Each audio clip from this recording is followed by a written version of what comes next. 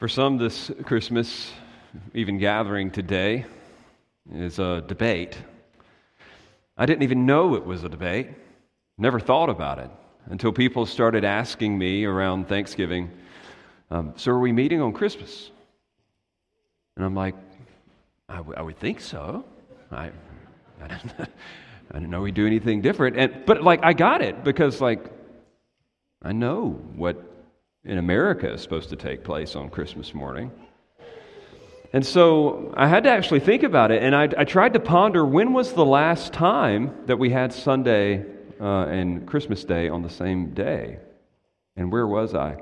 I don't know where I was, but it was 2016, and I can't remember it. I wasn't here, I know that. But I want to encourage you, brothers and sisters, those of you who are part of our church family, those of you who are here, thank you for being here. We do this every Sunday. Worship our incarnate Lord, and we get to do it today on a day that our culture has dictated is an appropriate time to do it. But what we're doing is so old. It's so old. I know it may have seemed debated, but it's been around a long time. You know that song you just sang? It's literally over 1,700 years old. Since about AD 275, Christians have been singing that same song.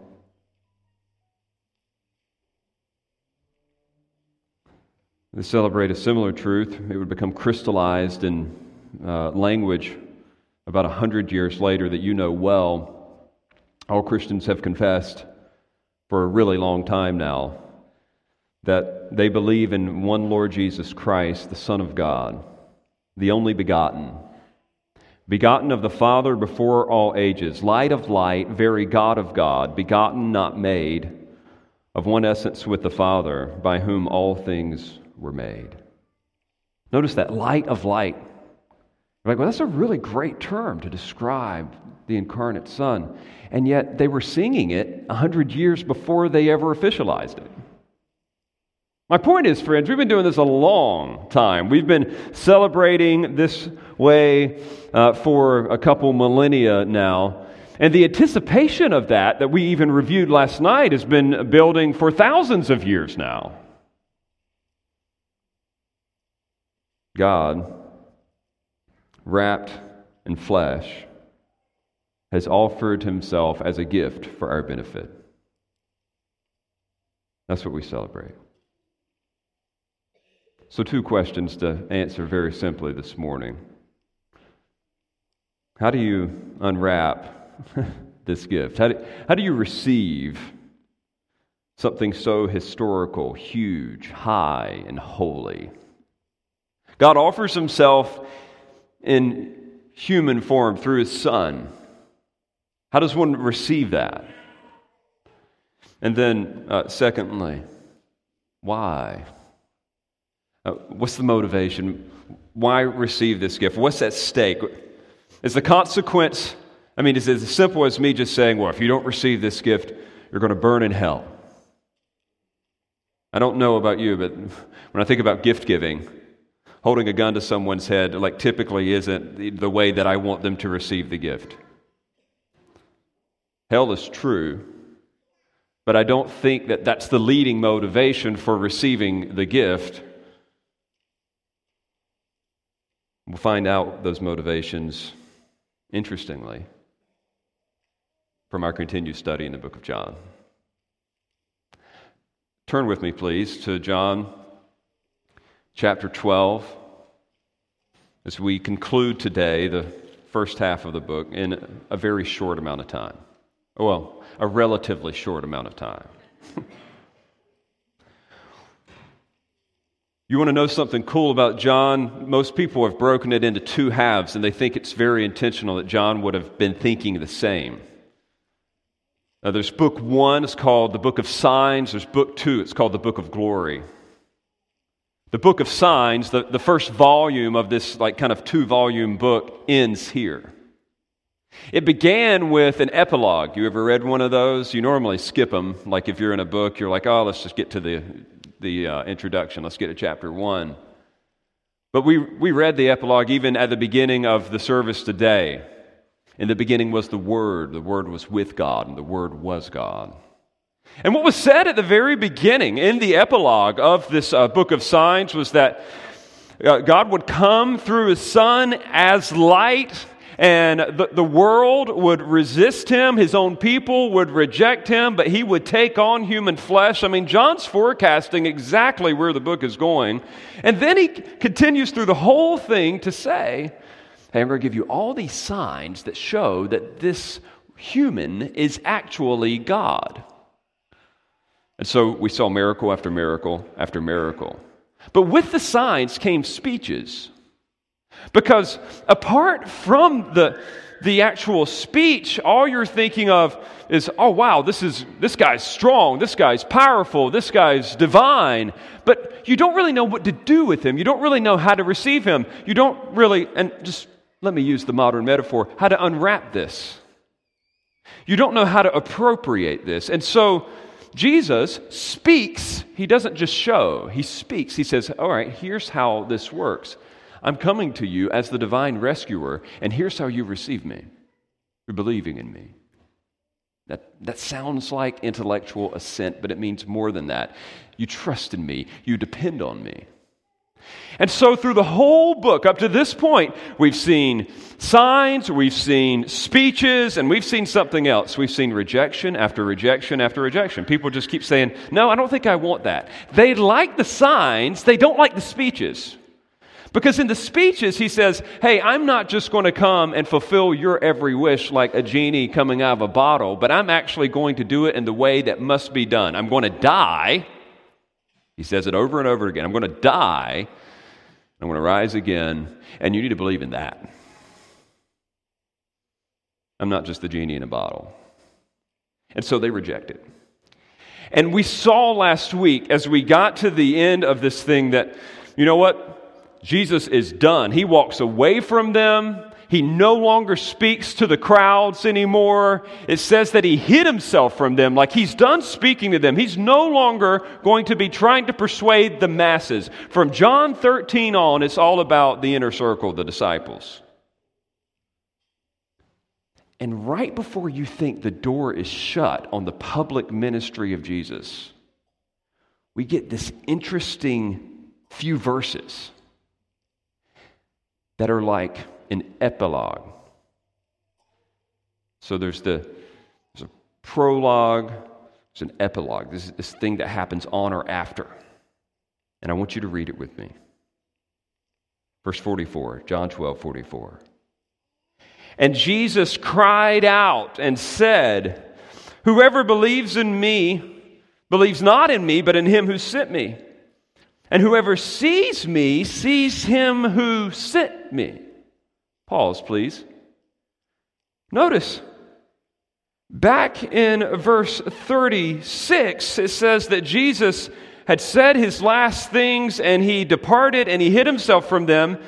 And then all of a sudden, in these verses before that, verses 37 to 43, he talks about unbelief and how terrible it is. We talked about that last week. And then all of a sudden, out of nowhere, you have this thing that says Jesus cried out. Well, who's he speaking to? Well, he's not speaking to the group. This is something isolated. John took a speech that he heard from Jesus. Another time that he heard him preach, and he almost like cut it and he pasted it right here because he wants everybody to hear this before he moves on to the new thing. So this is Jesus in like the heat of the moment. He's crying out. He's yelling. That's what the term means. But we don't know what audience he's speaking to, which is important because John doesn't want to tie this to the historical context. He wants anybody and everybody who's reading this to listen to this message. It's like a divine exclamation point before he transitions into the new book. And it captures all the main themes of John up to this point. There's no better way for us to turn the page from the book of signs to the book of glory than this. And the whole thing is wrapped up in this central truth that this one who has come is actually the representative of God. See it there in your text. What is being offered? It says in verse 44, whoever believes in me believes not in me, but in him who sent me. So to believe in this one is to actually believe in the Father. And then it says, whoever sees me, or the Greek term's a little stronger, whoever gazes at me, gazes at him who sent me. So when they see Jesus, when they look at Jesus, they're not just looking at Jesus, they're looking at the one who sent him. He's portraying himself one final time as the representative of God. He is not something lesser than. He is not something similar to. He is saying, when you see me, when you believe in me, you are believing in God. You are seeing God. That's the gift. That's what's being offered. And how do you receive it? He says, believe, trust. But the point here at the very end, and this is where it's going to be helpful for us today, is why? Why receive him in this way? Why believe in him in this way? What happens when you trust that Jesus truly is God, his chosen representative? The text presents us with several benefits for believing in Jesus as Lord and God. They're very simple. It's because Jesus is light, Jesus is right, and Jesus is life. Light, right, life. Verse 46, Jesus is light. When we receive him as God, we get light. Look at the verse. I have come into the world as light so that whoever believes in me may not remain in darkness. In case you missed it, Jesus has come into this realm, this world, the human race as light, and that implies something, that there was darkness. Now, darkness for us isn't that threatening because, think of it, friends, when are you ever really in the dark? I mean, just a few months ago, we had a significant weather event. We call it a hurricane. Knocked out the power, what I assume, for all of you, except for you coy ones who have those in-ground generator things that automatically start everything up. But for the normal among us, it got pretty dark. And yet, it was never really dark. I had cell phone light, I had multiple batteries, I had little lantern things. I mean, we were covered. When are you ever truly in the dark? And yet, you need to understand, friends, the incandescent light bulb is a relatively new invention. For thousands of years, darkness has been a significant problem. When it's dark, things go badly. When it's dark, one, you don't know what's right, what's wrong, what's good. You don't know what you're touching, you don't know what you're feeling, you don't know where you're going, you don't know where safety is, you don't know where the threat can come from. I mean, this is a very common problem. Darkness means that you are ignorant, and therefore you don't know what could be harming you, and you don't know what ultimately could help you. And so Jesus says, look, the world is suffering. They're remaining in this darkness, and they think they could see. And yet they don't really know the truth about what's harming them both now and in eternity, and they don't really know the truth about how to get help both now and in eternity. They're missing something. And this metaphor, friends, of light and darkness has been used for a couple thousand years to great effect. Take you back to your philosophy classes, or maybe if you've ever studied Plato and you remember that little allegory that he would use of the cave, and he said of his own philosophy and teaching that all the Greeks, they were like men who were sitting in a cave and they were chained there and they were just staring at a wall, and all they could see on this wall were shadows. But it's not shadows from light, but shadows from a fire that was burning behind them. And since they'd never seen anything else, they just assumed that the shadows on the wall were reality. And yet one would come and actually offer to bring them out of the cave into the true light to show them how things really were. And Plato actually says, you know what, they prefer the darkness to the light. They prefer the comfort and the safety of their own little cave than actually stepping out into the way things really are. Now, the hubris of Plato was that he actually thought that his way was the light. And yet the glory of Jesus is that he indeed does offer true light. He has been showing us the way things really are. What our greatest threats are. Our sin, our selfishness, our unbelief, and our only source of salvation. God radically intervening in the person of His Son, dying the death that we deserve to die, rising again from the grave, providing the life that we so desperately needed to live.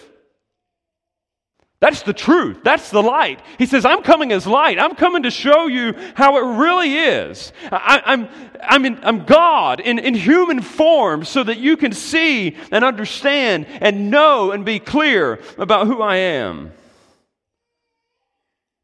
And so we avail ourselves of this light. How? How do we take advantage of it? By believing in Him. That's what the text says. It says, I have come into the world as light so that whoever believes in me may not remain in darkness. Until you believe in Jesus, you are blind to that which would harm you and that which would help you.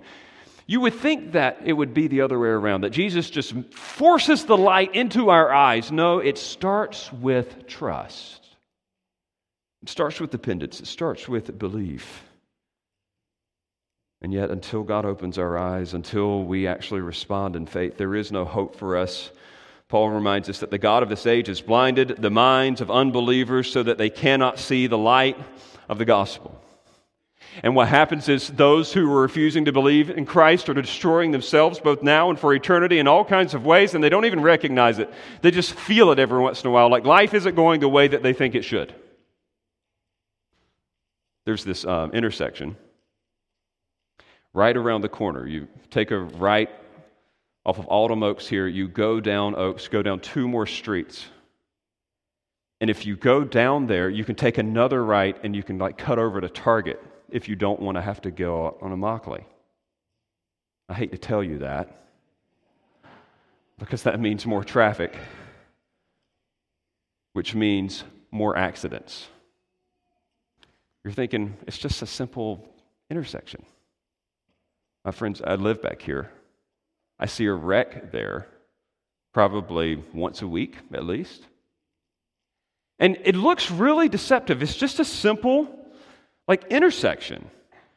But the problem is that when people are trying to turn left onto this Oaks Boulevard, what they have is a turning lane, and the people who are sitting here actually can't see past those who are sitting in the turning lane, and so they just kind of have to make a blind turn because it's hard to get out.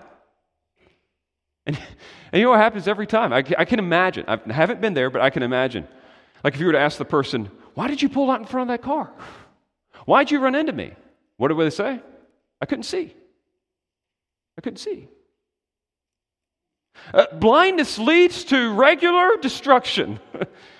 Of course, if they would have seen it, they wouldn't have done it. And yet, why is it that we just so regularly end up destroying our lives in so many small ways, like death by a million paper cuts? It's because we don't see. We don't know. And yet Christ has come to show us that which is ultimately most destructive and, thank God, and that which would deliver and save. He is light. And you've got to trust.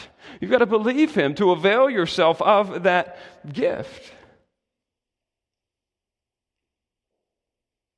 And if you do see, you thank God for that. The old hymn, Amazing Grace, how sweet the sound that saved a wretch like me. I once was lost, but now am found, was what? Blind, but now I see.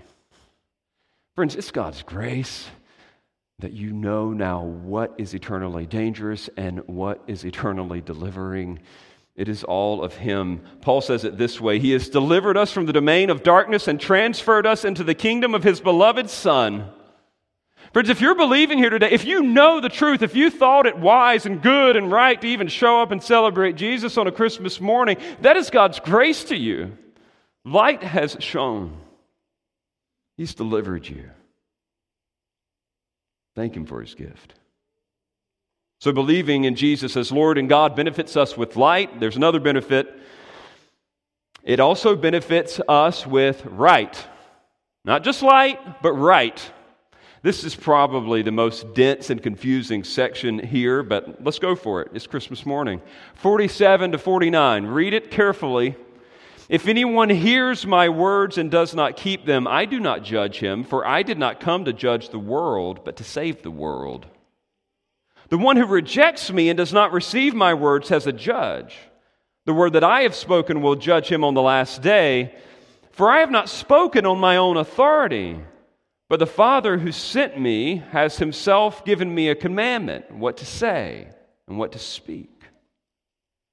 Now, this is where things can be a little confusing, because we're talking about benefits of believing in Jesus as Lord and God, and you're hearing stuff like this.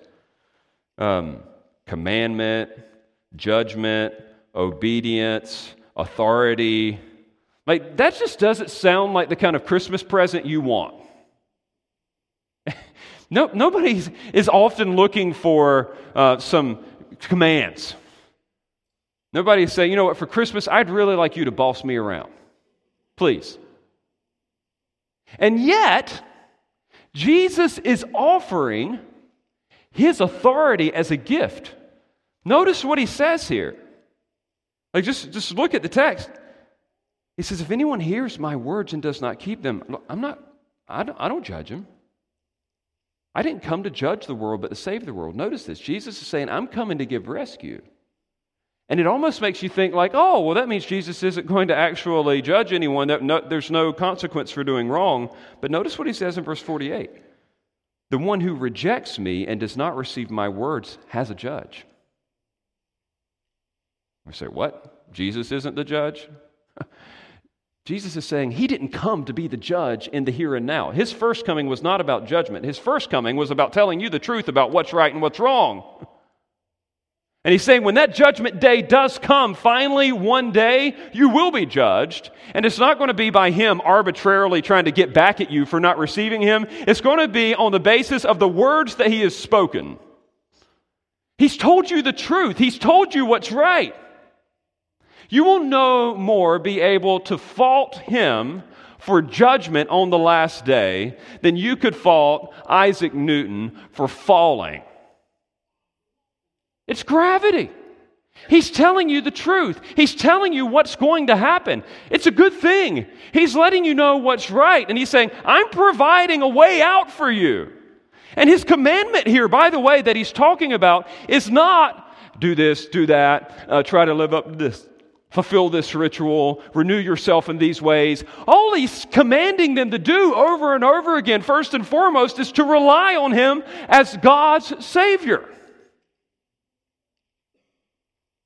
Like, I don't know about you, friends, but there's some commands I just don't mind.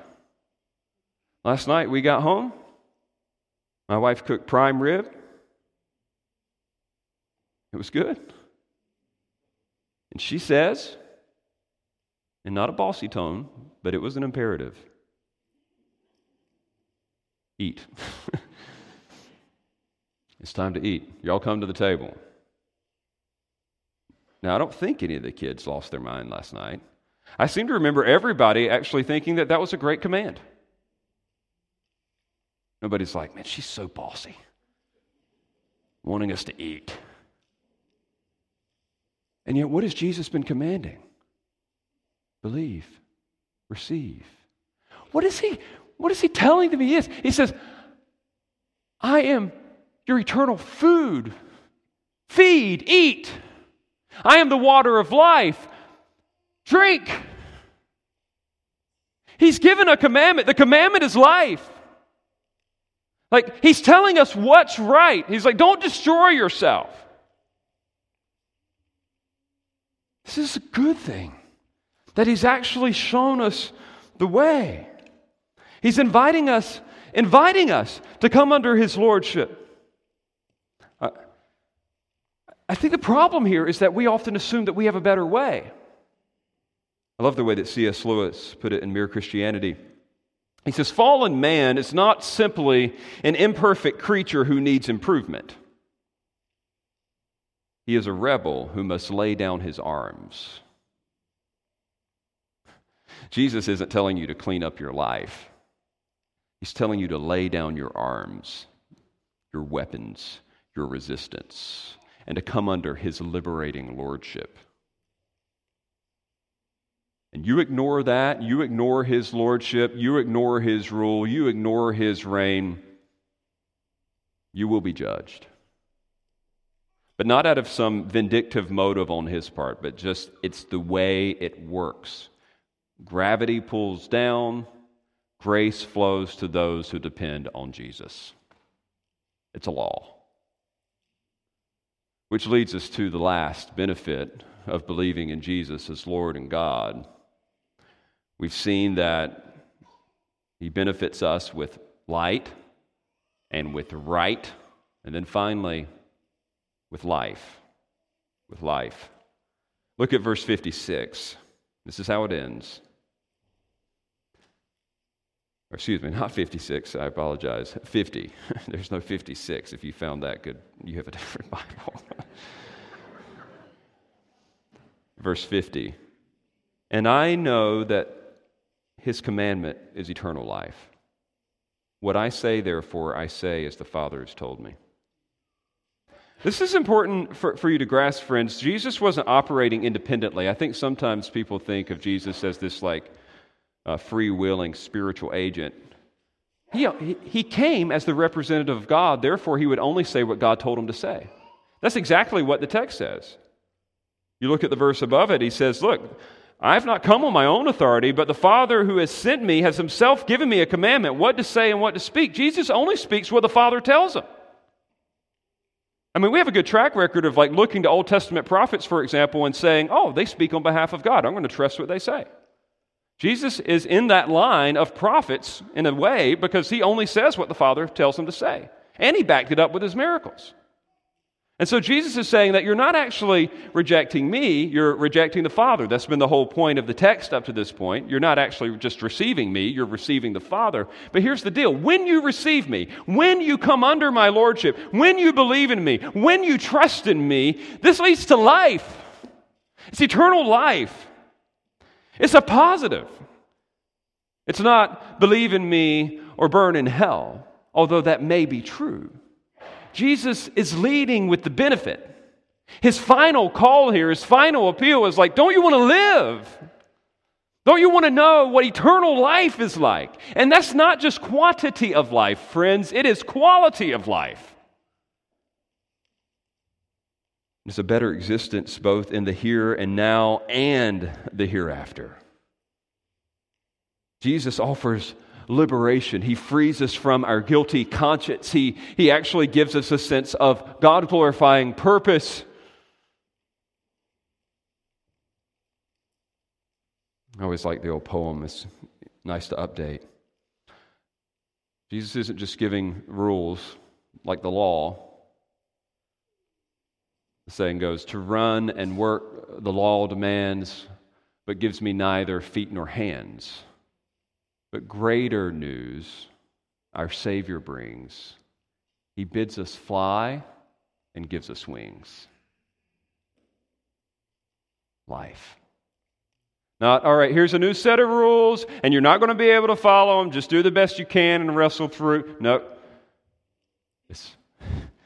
You get to represent God the way He always intended you to. And because of my life-giving presence, because I've satisfied the penalty of sin, because I've provided eternal life in the person of my Spirit, you will be able to obey in these ways. And when you fail, I will forgive. And one day you will fully, finally, perfect, and forever live for me in glory. It's life. It's life. And so I make the simple appeal, friends. Unwrap the gift.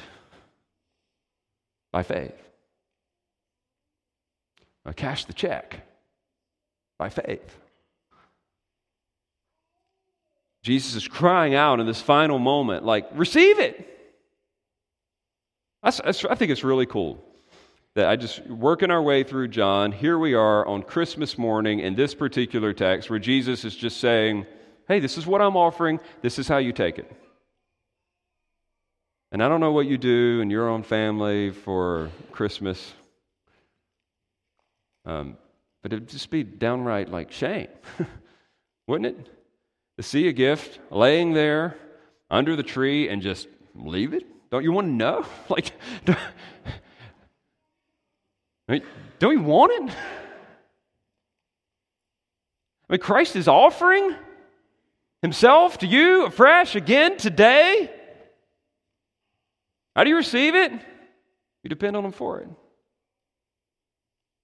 And then I think another tragedy, a similar one, would be to unwrap the gift, to appropriate the gift, but never use it, to neglect it, to forget about it. I'm speaking mainly today to those of you who are gathered here because you wanted to worship Jesus. Sometimes I think we forget about the gifts that we already have. Does anybody remember what they got 4 Christmases ago? I doubt it, unless a child was born on that day. We just forget. We forget what we got. You know what you have, friends? You know what you've already unwrapped? You know what you've already appropriated by faith? Light. You know. You've been spared the eternal consequences of darkness. You know what's wrong. You have come under the safety and rescue of Christ. You have light. It's a good Christmas, friends. You have right. You know the way back to God. You're no longer driving blind. Like the Spirit of God actually indwells you and enables you and corrects you, and that's all good, friends. It is a wonderful gift of God. You have light, you have right, and you have life. You have life. You're not trying to get life. You're not trying to earn life. It's not just out there one day as a prospect. You already have it. And so even when you fail and even when you screw up, guess what? You still have life because it's eternal. Eternal, that's a lot. And so it's a good Christmas. If indeed you have received this one as Lord and God. We end where we began. And Jesus cried out and said, "Whoever believes in me believes not in me, but in him who sent me. And whoever sees me sees him who sent me." Look to him.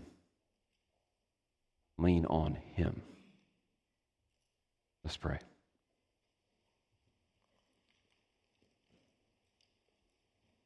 God, you have given us a good gift.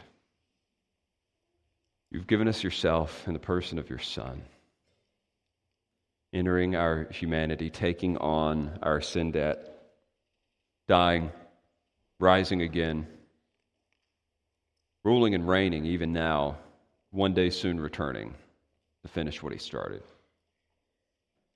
So it's a good Christmas. We celebrate with great joy today our Lord and Savior Jesus. And yet we know that there may be some even here today who have yet to believe in him, to trust in him, to receive him. And I pray that they would receive, that they would benefit, that they would know life, right, and light in Jesus. And it's in his name we pray. Amen.